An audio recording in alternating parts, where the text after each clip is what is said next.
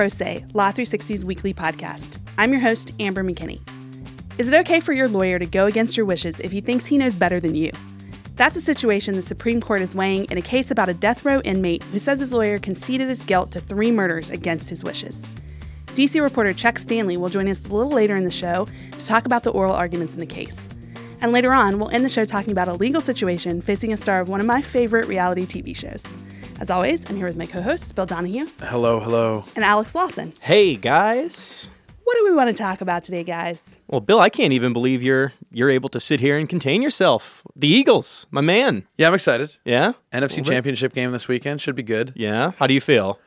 Well, I mean, it's the matchup that we all saw coming, right? The Case Keenum-Nick Foles game. Hell yeah. It's certainly fun, sort of like if you had to write a movie where you had to come up with fake quarterback names. Yes.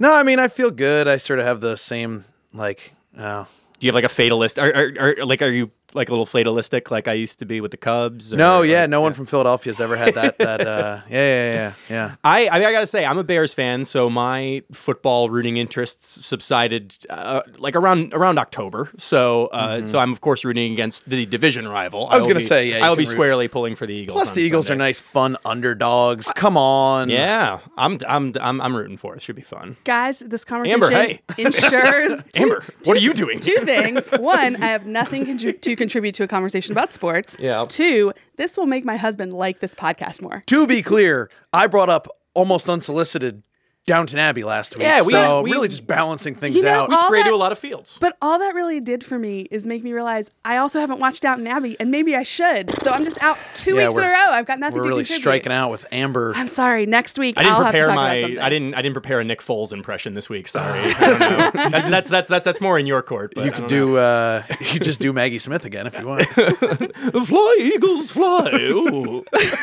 Can we just make that a recurring Sure, character yeah. you do on the show? Great. I'm sure great. we can reverse engineer a segment. All right. Well, let's get down to it. Yeah, let's do it. So the long-awaited, sort of inevitable fight over net neutrality kicked off this week in the courts. There were a bunch of lawsuits filed this week. It's sort of a familiar turn of events if you've been following net neutrality over these last sort of 5 years. I think we are due for a soft reset here. We've discussed it on the show before, but we can use a sort of a primer on what the issue is with net neutrality and how we got here. Yeah. So net neutrality refers to the concept that internet service providers, companies like Comcast, your cable provider, have to treat the traffic that goes through their pipes equally no matter where it comes from. So the fear is that like those Comcasts and Verizons of the world, which for many people are the only sort of provider they have for getting on the internet, will start charging sites like Facebook for, better access to their subscribers. The risks there are sort of twofold. One, that then they become this gatekeeper that chooses what websites can really get to you, which is a scary proposition. And 2, that it would entrench these big sites that can afford to pay for them. Like they're going to bemoan it, but they're going to pay it. And then the next Facebook can't even exist anymore. The next Netflix would never exist because the amount of bandwidth they would need that they would have to pay these additional fees for to compete with somebody like Netflix. So it's sort of a scary thing that a lot of people have been warning about, and the FCC has been wrangling over the past, let's call it a decade, to figure out whether and how there should be rules for ensuring net neutrality. And there was some rulemaking that was a run-up to this. So in 2015, after years of court battles and failed attempts, the Obama-era FCC put these really strong rules in place that for legal purposes treat ISPs like Comcast as a utility, that you can... Like the telephone company. Correct, that can be tightly regulated. They don't regulate them as tightly as something like a gas company or a telephone company, but they legally identify them as such to give themselves more authority to impose these kind of rules. Those rules were upheld in court after the FCC put them into place, but now we're in the Trump era, and is the story of the Trump era across the board, they decided to roll back what Obama's, FCC had done. Correct. The FCC said that the FCC Republican majority said that these rules were heavy-handed, that they would stifle investment. A long-time criticism of these rules from the Republican Party, and now have withdrawn these rules, have rolled them back. Well, the reason we're talking about it on the show this week is that now we find ourselves in court. What's been going on with that? That's right. And as I said up top, that's sort of a familiar, way that these net neutrality cases have gone. Mm-hmm. The FCC has been trying to put these rules in place for a long time, and each time they've done it, they've been challenged in court to the extent that the last time they did this, and the reason why there are now these what we are calling heavy-handed regulations is because Verizon challenged it the last time, and the FCC lost in court, and the court said they had to use this stronger set of rules. What makes this interesting, though, is that it's all those cases where people trying to strike down something the FCC had done, a new affirmative rule. The difference here is that these are a bunch of people saying that you didn't have the authority to roll back rules. So it's a very sort of weird posture given all the cases we've seen over the years with net neutrality. Definitely a change in dynamics. Who brought these suits anyway? What are they saying? Yeah, so one of the cases was filed by more than 20 state attorneys general who say that basically that the FCC's rollback violated the way that you're supposed to make rules as a federal agency, that it was arbitrary and capricious, that they abused their discretion, that they needed to take a more reasoned approach to how they were rolling this back. And there were others too, right? Yeah. So another was filed by Mozilla. You probably know them better as the company behind Firefox, the web browser. They're a nonprofit company that they argued that these rules would, sort of as we were saying, that they would hurt small web companies that didn't have the ability to pay for better access to get on the internet. Other suits were filed by public interest groups, Public Knowledge, the Open Technology Institute, Free Press.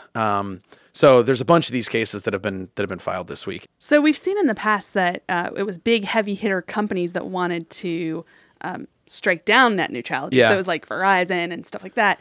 They had a lot of money behind them. Mm-hmm. What's going to happen with these that seem to be filed by smaller or more public interest type groups? Well, it's an interesting question because the big guys didn't file these suits, right? But they are behind it. So the Internet Association, which is the lobbying arm for Silicon Valley, they've said, they issued a public statement a few weeks ago that said when these lawsuits are filed, because it was sort of inevitable that it was going to happen, they said they're going to intervene in the case and take part in the case. So Google, Facebook, Amazon, all represented by this Internet Association. So they will be behind this effort. So it's, no one's worried about this effort not having deep pockets to challenge this rollback. So the other thing we've talked about with net neutrality, we had Kelsey Griffiths on the show a few weeks ago when net neutrality was struck down, saying that Congress might step in. And have we had any action on that since we last spoke about it? Yeah, so this week we saw all 49 Senate Democrats pledge support for a bill that would reverse what the FCC did in rolling this back. The interesting wrinkle this week is that Susan Collins, a very centrist Republican out of Maine, said this week that she would also pledge support for that kind of bill. So it puts them at 50, which, as we all know, we've all become civics experts in the last year. Right. Mike Pence would break that tie, so they need 51. Again, this would never pass the House. It has to be signed by Trump. He would immediately veto it. So it's not really interesting from the perspective of this is going to happen. It's more interesting from getting people on the record for this issue that Democrats think is going to be a big sort of wedge issue for young people going forward. So that's another sort of interesting one to watch, but the courts are really where it seems like the real action is going to take place. All right, we'll keep our eyes on that one. Those are definitely going to be some interesting cases to watch, Bill. And I got some more interesting cases for us to watch. They're taking place at the High Court. And you know what that means? Oh, no. Do we have another? What that means? Cert Grant Corner. It's time for the glorious return of Cert Grant Corner. I have been waiting for this moment, guys. Come with me to CGC. It's a world of high-stakes litigation. Oh, boy. Oh, boy. Yeah. Okay. Oh, awesome. What do we have in Cert Grant Corner? So last Friday saw a bunch of interesting cases get taken up to the High Court. We're going to walk through a few of them. Just give you the highlights here. The first one, I'm going to poll the room really quick. How many of you have ever purchased something on the internet? What's the internet? Just this week. This is bad radio. Bill's pretending that he doesn't know, but everybody's basically done this. And if a decision goes a certain way in the Supreme Court, that might get a lot tougher for you. The state of South Dakota is taking aim at a 25-year-old high court precedent that has essentially barred states from requiring retailers to collect sales tax if the companies do not have a physical presence within that state. Basically, they have said, if you're not within the boundaries of this state, you don't have to collect sales tax. So how is this case doing that? How is this case taking on that precedent? Best to look backward to go forward. Back in 1992, way back in the halcyon days of 1992, the court handed out a decision called Quill versus North Dakota, and it basically said that it's way too burdensome for states to demand sales taxes from companies that are not in those states. They're like, it takes a long time for these transactions to go through. That kind of stuff happened a lot less back then. It's unrealistic. And so you don't have to have those laws on the books. But as you may have noticed, quite a few things have changed since 1992 in regards to how we purchase goods and services. And so the rise of the internet-only retailers like Amazon have basically fueled these calls for a change. And South Dakota has been a leading voice in that fight. They're basically taking this case that they brought against online furniture sellers Wayfair and Overstock. And they're basically this case was started specifically to overturn this decision. And they are making the arguments that you would guess. Like I just said, it's a lot easier for goods to be purchased over the internet, and it's not that hard to ask people, for states to ask for a slice of the pie. I love another case where we have something where it's like, hey, the laws and the cases that we have on the books haven't kept up with technology. Yeah, I mean, it's been not to be prisoner of the moment, but it's been a crazy time for innovation, and the law can sometimes lag behind. Do we have a sense of how this is going to go? Like I say, the writing seems to have been on the wall for a long time. It sort of seems at the bare minimum, even if the court goes very narrowly, they will say there needs to be a change. Sure. Even if it's not us, maybe Congress, you have to do something.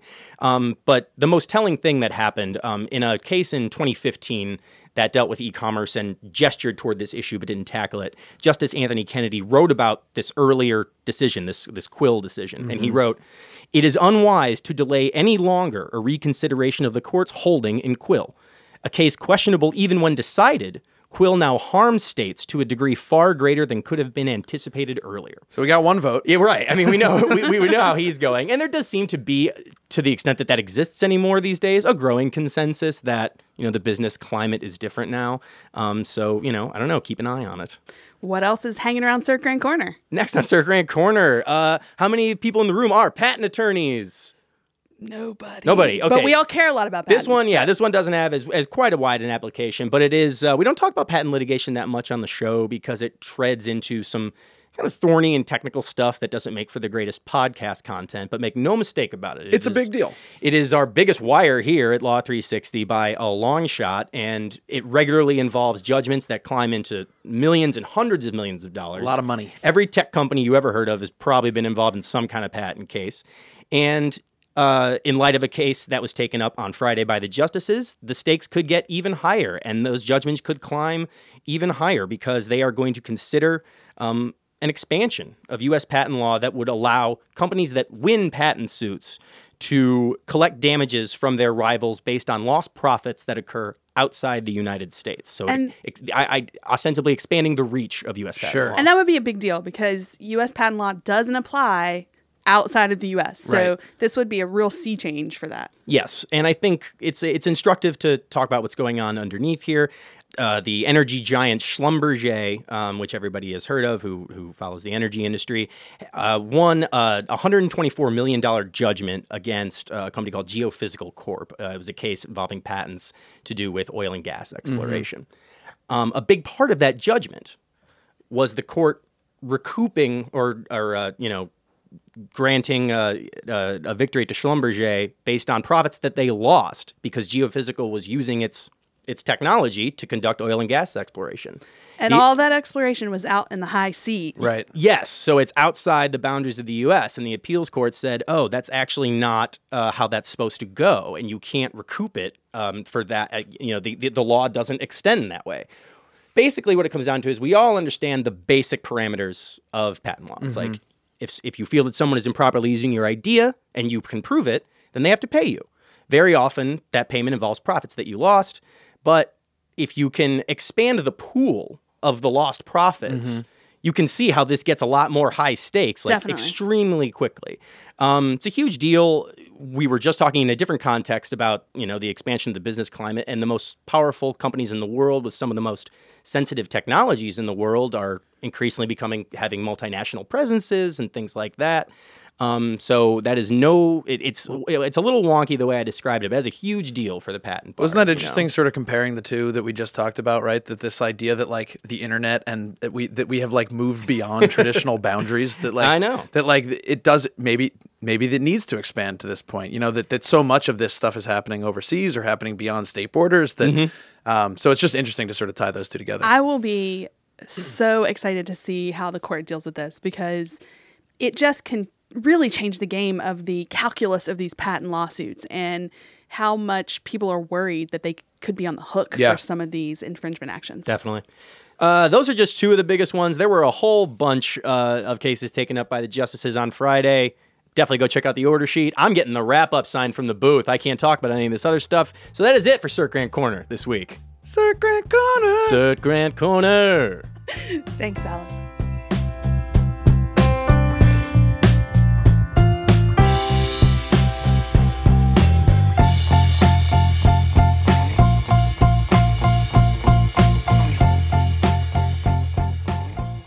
This week, the Supreme Court took on a straightforward question with life or death consequences. Can a lawyer admit to a client's guilt against the client's expressed wishes? One of our DC reporters, Chuck Stanley, was on hand for the oral arguments and is with us today to break down how the justices were leaning. Welcome to the show, Chuck. Thanks so much for having me.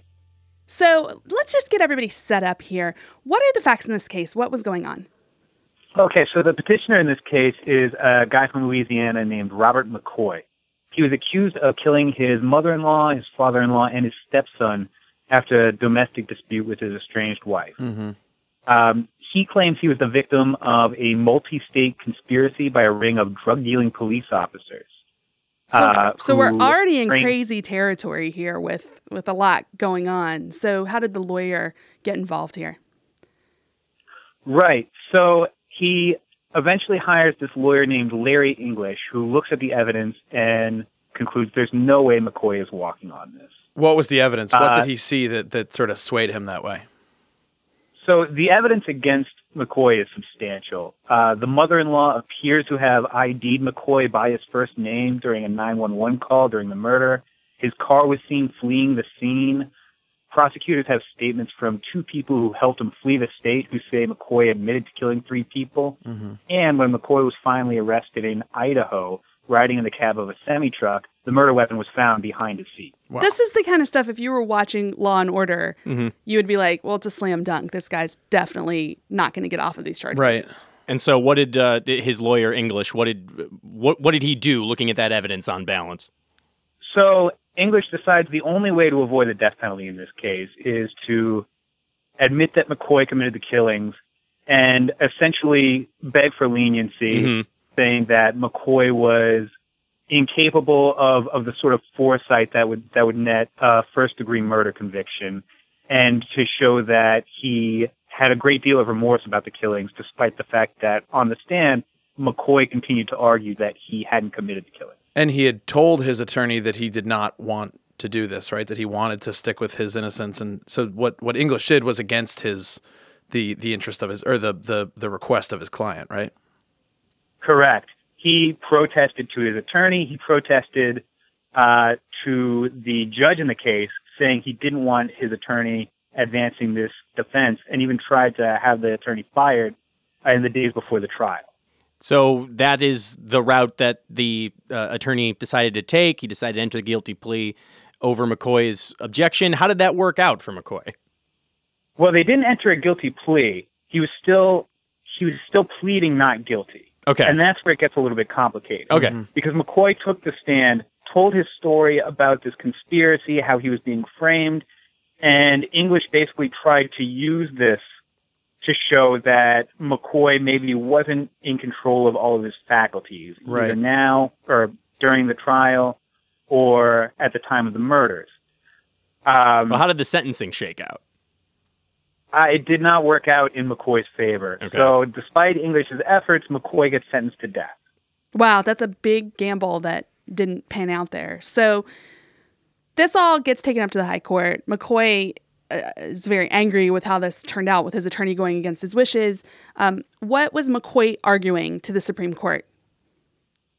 So McCoy was essentially arguing that his Sixth Amendment rights were violated by his attorney refusing to pursue the objective that he had said he wanted to advance in the trial.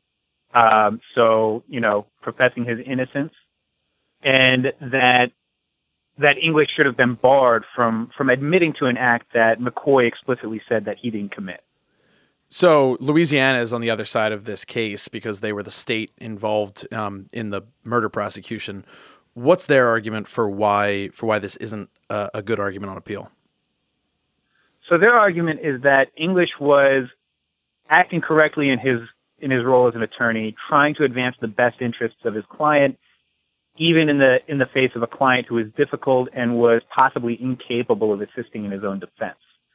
So the ethical thing and the right thing to do, Louisiana argues for English, was to make his best possible case to avoid the death penalty. It raises tough questions about where that line is, of what the attorney is allowed to do in their client's best interest when it comes to a case like this. Yeah, the facts of this case are, I mean, we've already laid them out, and they're stark when you read them on paper. But I mean, you could conceivably apply this case law to anything if you're talking about what a client wants versus what an attorney wants. Right. We talk all the time about white collar cases where somebody is up on charges of various things, and people may not want to admit to certain things where there's other fact patterns that could point toward their guilt. So how much does a lawyer have leeway to use their judgment and knowledge of the legal system in what they think is the best interest of the client? It's really a question of how paternalistic can your lawyer be? Yeah. It's a good way to put it. Chuck, so you were in the courtroom this week for the arguments. What was that like? Sort of walk us through the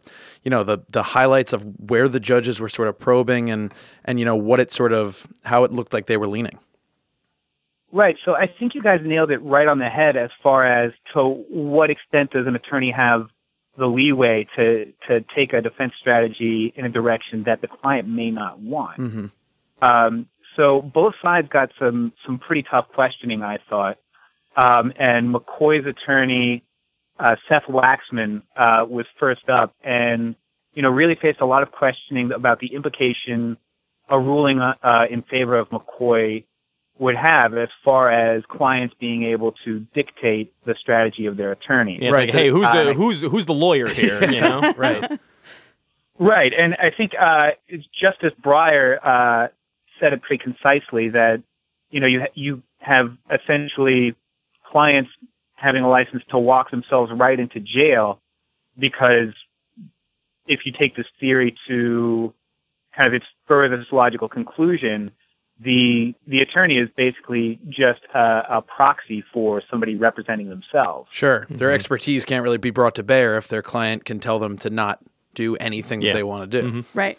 So what about for the other side, Chuck? What were some of the questions for the state of Louisiana? Well, I think the main question was that got repeated in a lot of different ways was, does a lawyer have free will to not only dictate the strategy of a case, but the objective? Right. It's becoming like a philosophy class, the question of free will. It is, but it also, it just makes me think about all of the negative things people think about lawyers, that it's sort of this idea of you hire this person and then they get to just run roughshod over your wishes. So there's something to that too, where people think lawyers are pushy enough already, and now they get to just dictate everything that happens in your strategy, no holds barred. Right. Right. Justice Sotomayor said it was analogous to an ethics exercise you might have in a law class. So, Chuck, did you get any sense about what way they seem to be leaning, or does it seem split right down the middle to you? You were there in court, so I always kind of like to take the temperature of how it felt in the room. It's hard to say either way. Like I said, both sides got some pretty tough questioning. I will say Seth Waxman, who's argued many times. Yeah, he's no lightweight. Mm-hmm. Right. He seemed to do a very good job of articulating a fairly narrowly tailored decision that he's hoping to get out of this, which was essentially that a lawyer can use any tactics or strategy that they want, but it's unconstitutional for them to overtly admit that their client perpetrated an act that the client doesn't want to admit to. Right. So it keeps. So he was basically saying that English in this case didn't have to advance the conspiracy theory McCoy was trying to press forward. He didn't have to push back on the prosecution's facts regarding the details of the murder if he felt like those weren't strong. But he was also prohibited from saying that McCoy was responsible for the murders. Yeah, it's interesting. I mean, what Waxman's kind of saying is, we're not picking it at the margins about like, when to file certain briefs at a certain time or like how like the aggressive wording of certain arguments. It's like a core, did you do this thing or did you not? Right. Yeah. Chuck, this sounds like an interesting one to watch in person, and I can't wait to see how this turns out. Thanks for being with us. Thanks so much for having me.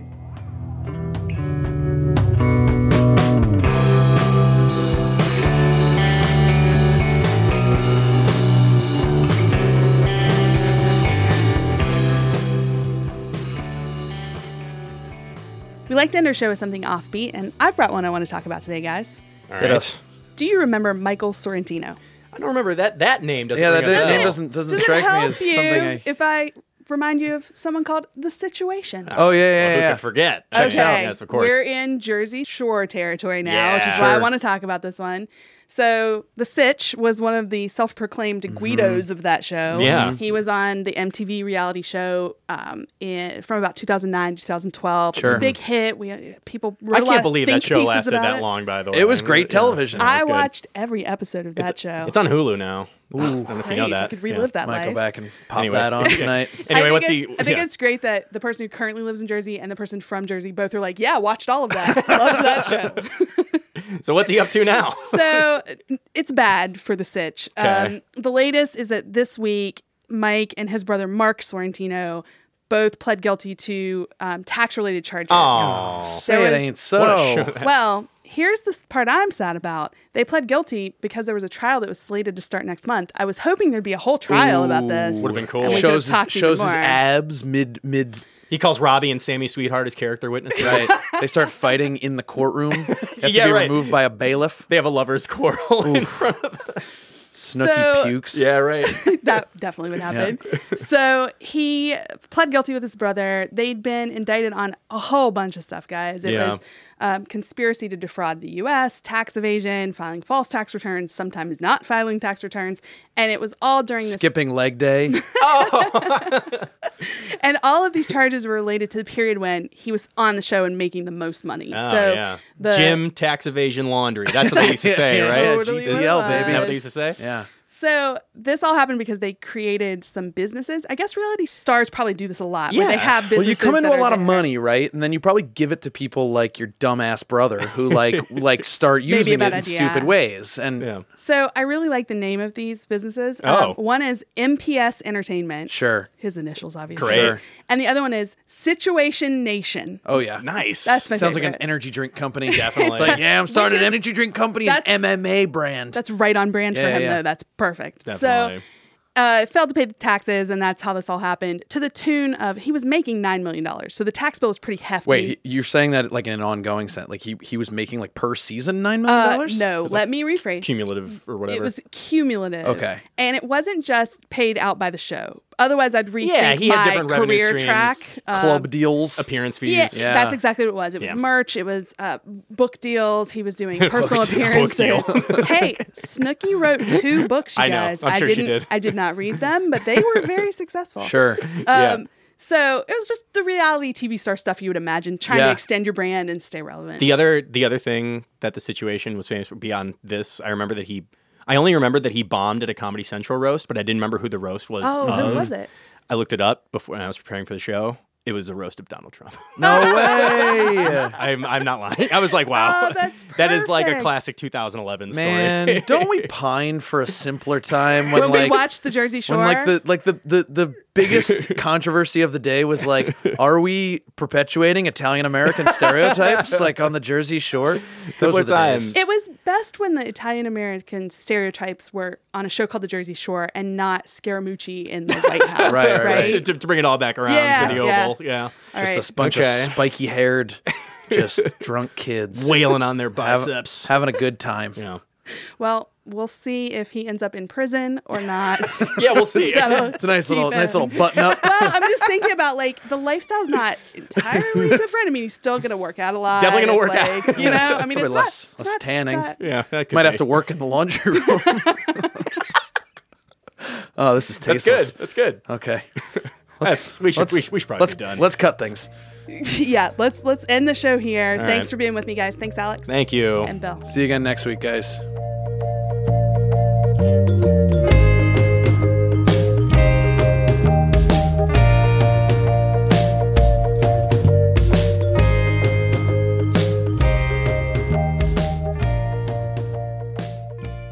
The other people we'd like to thank today are our producers, Kelly Marcano and Stephen Trader, our guest, Chuck Stanley, contributing reporters, Ryan Davis, Matthew Perlman, Kelsey Griffiths, Bill Wickert, and Maria Koklanaris. Music for the show this week comes from Silent Partner and Little Glass Men. If you want to know more about anything we talked about, check out our website at law360.com/podcast. And if you like the show, leave us a review on iTunes. Thanks, and join us again next week.